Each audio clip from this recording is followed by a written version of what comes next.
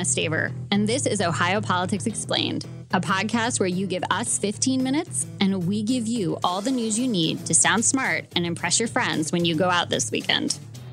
Hey everyone, welcome back to a very special episode of Ohio Politics Explained, the Year in Review edition. This week, we're recapping our favorite stories from 2021, and I'm joined by Laura Bischoff. Welcome back, Laura. Hey, Anna. Thanks for having me. Yeah, so let's get right into it because we got a lot to cover today. So our first story might be the biggest political story of the decade. It's the fall of former House Speaker Larry Householder. It's a story so big that both Laura and Jesse Balmert spent a decent chunk of time covering it in 2021. But to understand where we are now, we first have to travel back in time to the summer of 2019, when Householder was trying to pass a bill to bail out 2 nuclear power plants along Lake Erie. Yeah, so in July of 2019, House Bill 6 was signed into law by Governor DeWine, and it provided a $1.3 billion bailout for First Energy Solutions, the nuclear plants, as well as some coal-fired plants and some other goodies for First Energy corporate. And then fast forward a year, and it was a big shocker day in July of 2020. The FBI, in the early morning hours, arrested Larry Householder, the Speaker of the House, Matt Borges, the former chairman of the Ohio Republican Party, lobbyists Neil Clark and Juan Cespedes, and then political consultant Jeff Longstreth. And it was almost like you didn't hear it correctly. When they detailed the charges, they said that it involved a $61 million bribe, that it was dark money bribes to get Householder into power, pass House Bill 6 into law, and then defend it against an attempted referendum.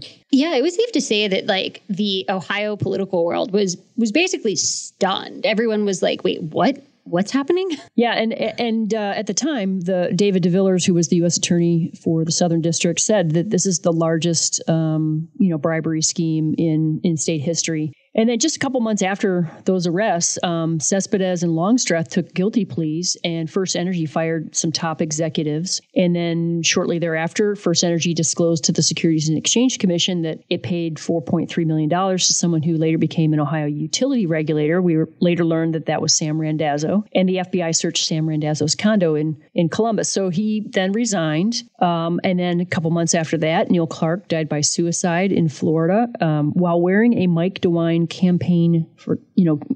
for Governor campaign T-shirt. That was such a sad twist in this whole story. It was very bizarre. And, suicide is a terrible, terrible tragedy. And then strangely, his memoir was published, self-published after his death by his family. And that was came out, I think, in May or so. And it's almost like the hits just keep coming on this. Every few months or so, there's a major development. And the big one for 2020 was that First Energy in July of 2021 signed a deferred prosecution agreement, agreed to cooperate fully with the feds and pay a $230 million fine. In that deferred prosecution agreement and the statement of facts around it, it admitted that it bribed Sam Randazzo and Larry Householder. Now, Sam is the public utilities guy, right? Yeah, he's the guy who the FBI searched his condo. He was on the he was the chair of the Public Utilities Commission of Ohio, which is a really powerful board that regulates the utilities.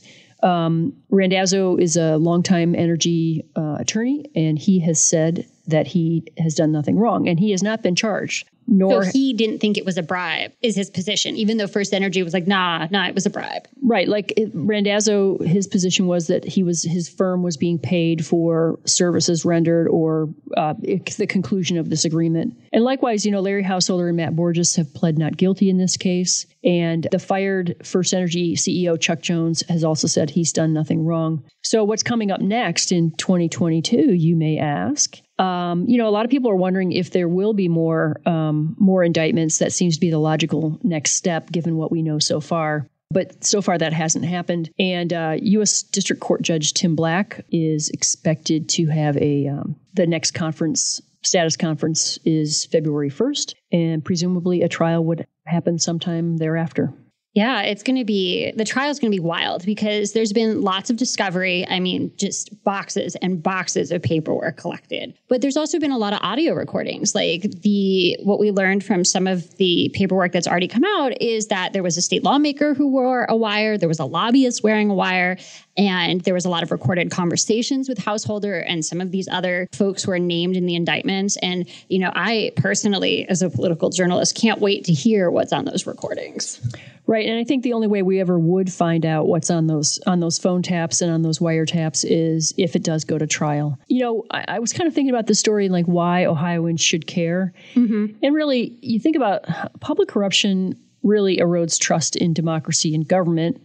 So at a high level, it's damaging. And corruption also robs honest players of an even playing field. And then on top of that, it goes on your electric bill. The fees embedded in House Bill 6 were being applied to 4.8 million ratepayers across the state. We were going to pay more because, I guess, allegedly Larry Householder got paid a bunch of money. Right. I mean, and that these subsidies embedded into House Bill 6 were being applied to your electric bill, a little bit every month, and a little bit every month applied to 4.5 million electricity payers is a lot of money.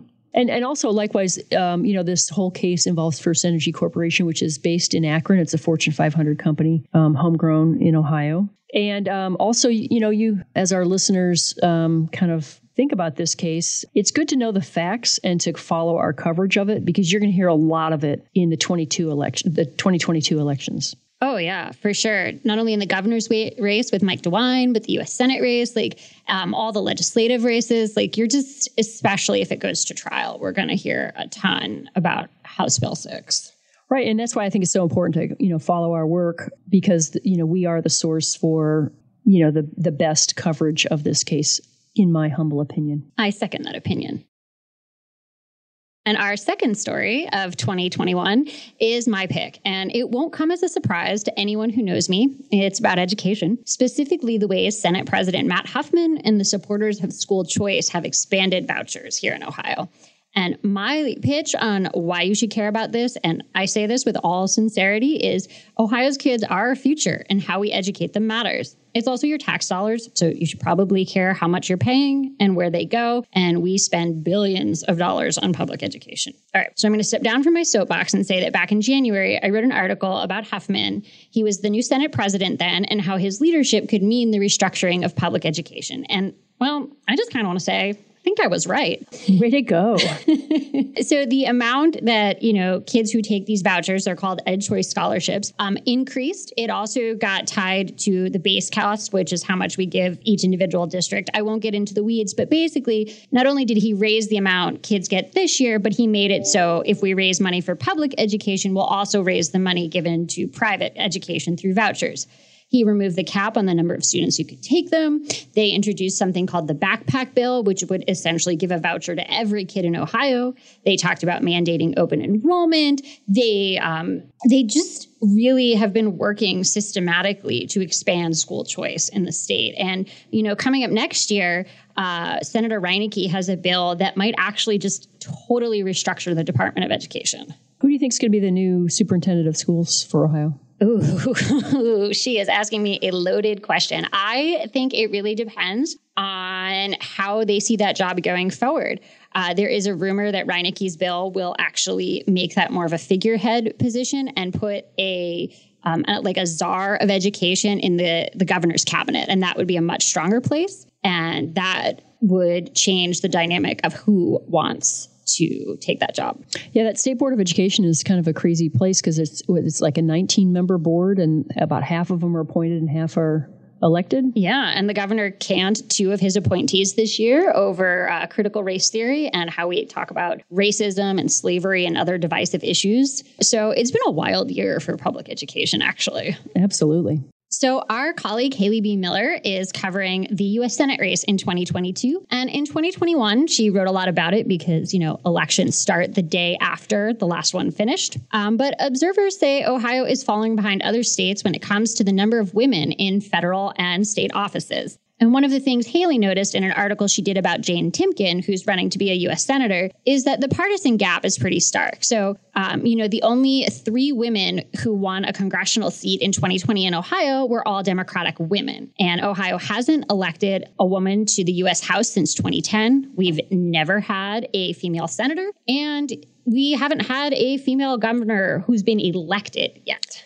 Right. So the quick history lesson on that one is that when George Voinovich left the governor's office to become U.S. Senator, the Lieutenant Governor, Nancy Putnam Hollister of Marietta, was elevated to governor, and she held the office for a whopping 11 days. So the history of Ohio being led by women is limited to 11 days. Did she do anything interesting in those 11 days? I don't know. I've talked to her in the past. She's really fun to talk to. She does have a portrait in the State House. So it's a really interesting topic overall about like the rise of women both in politics and the rise of women, say, within the Democratic Party or within the Republican Party. Do you think Jane Timken has, like, this is something that'll differentiate her amongst her male counterparts vying for the seat next year? Well, I'm not really sure, but I mean, she is the only female candidate in that GOP field, unless there's miscellaneous people I'm missing. No, I don't think so. She's the only, I think she's the only woman.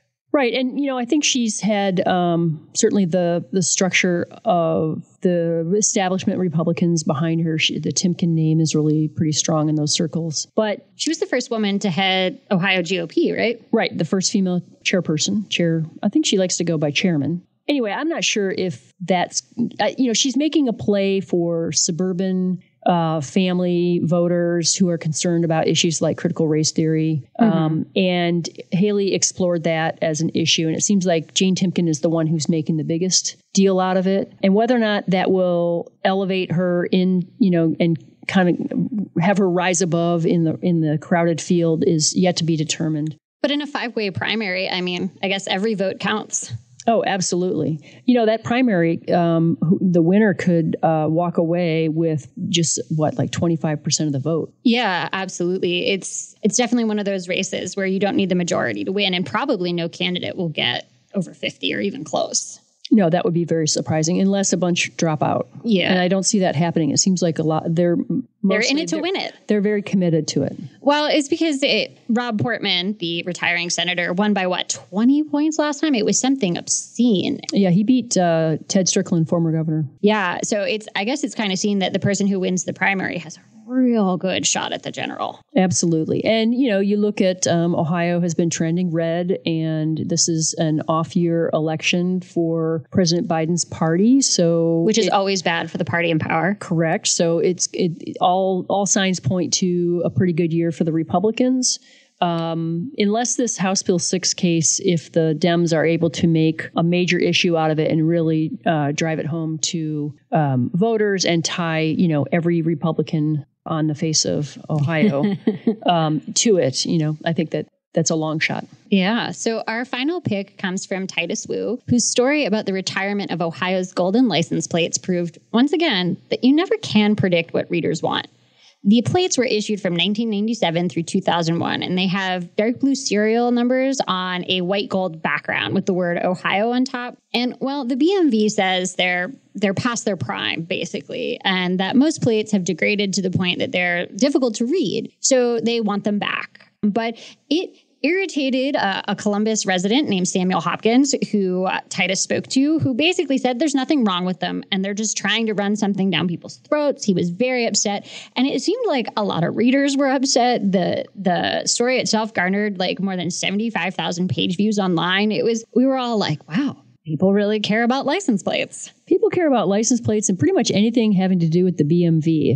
If their registration fee is going to go up a little bit, or there's going to be some new online program or whatever, those stories tend to get a lot of traction, in part because, almost everyone owns a vehicle and or drives. So. Yeah, and our coworker, Jessie Balmert, discovered that too when she covered the launch of a brand new license plate in the fall. And it turned out that the plane on the plate was backwards. Right. The right flyer was going the wrong way or facing the wrong way anyway. Yeah, it's interesting. The governors tend to, once they're in office a little bit, they tend to unveil a new plate, and it kind of puts their stamp on vehicles across Ohio. And the DeWine plate has a dog that looks suspiciously like their dog. Like their dog, Dolly. And, it's interesting because it seemed like the DeWine plate the design of it appealed to everyone. It had some cityscape there. It had some wheat, not corn, but wheat. And then the kid on the swing with the dog at their feet, and the rest of it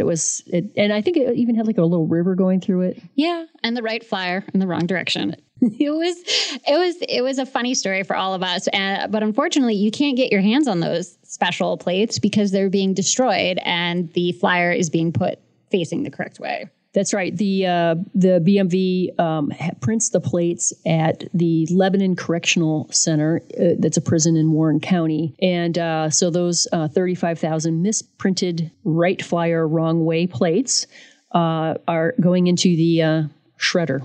And one weird fact about Ohio license plates that I learned in the whole process was that the right flyer actually has to appear somewhere on the plate. It's a law. I know. And if you want to know more about weird laws in Ohio, I have one more thing before you go. Our colleague, Haley B. Miller, wrote about the strange and quirky laws still on the books in the Buckeye State. So these are great facts for tonight's New Year's Eve party, be it in person or virtual. And if you want to learn more about any of the topics we covered, check us out online at any of the newspapers in our network, like the Worcester Daily Record. That's the-daily-record.com.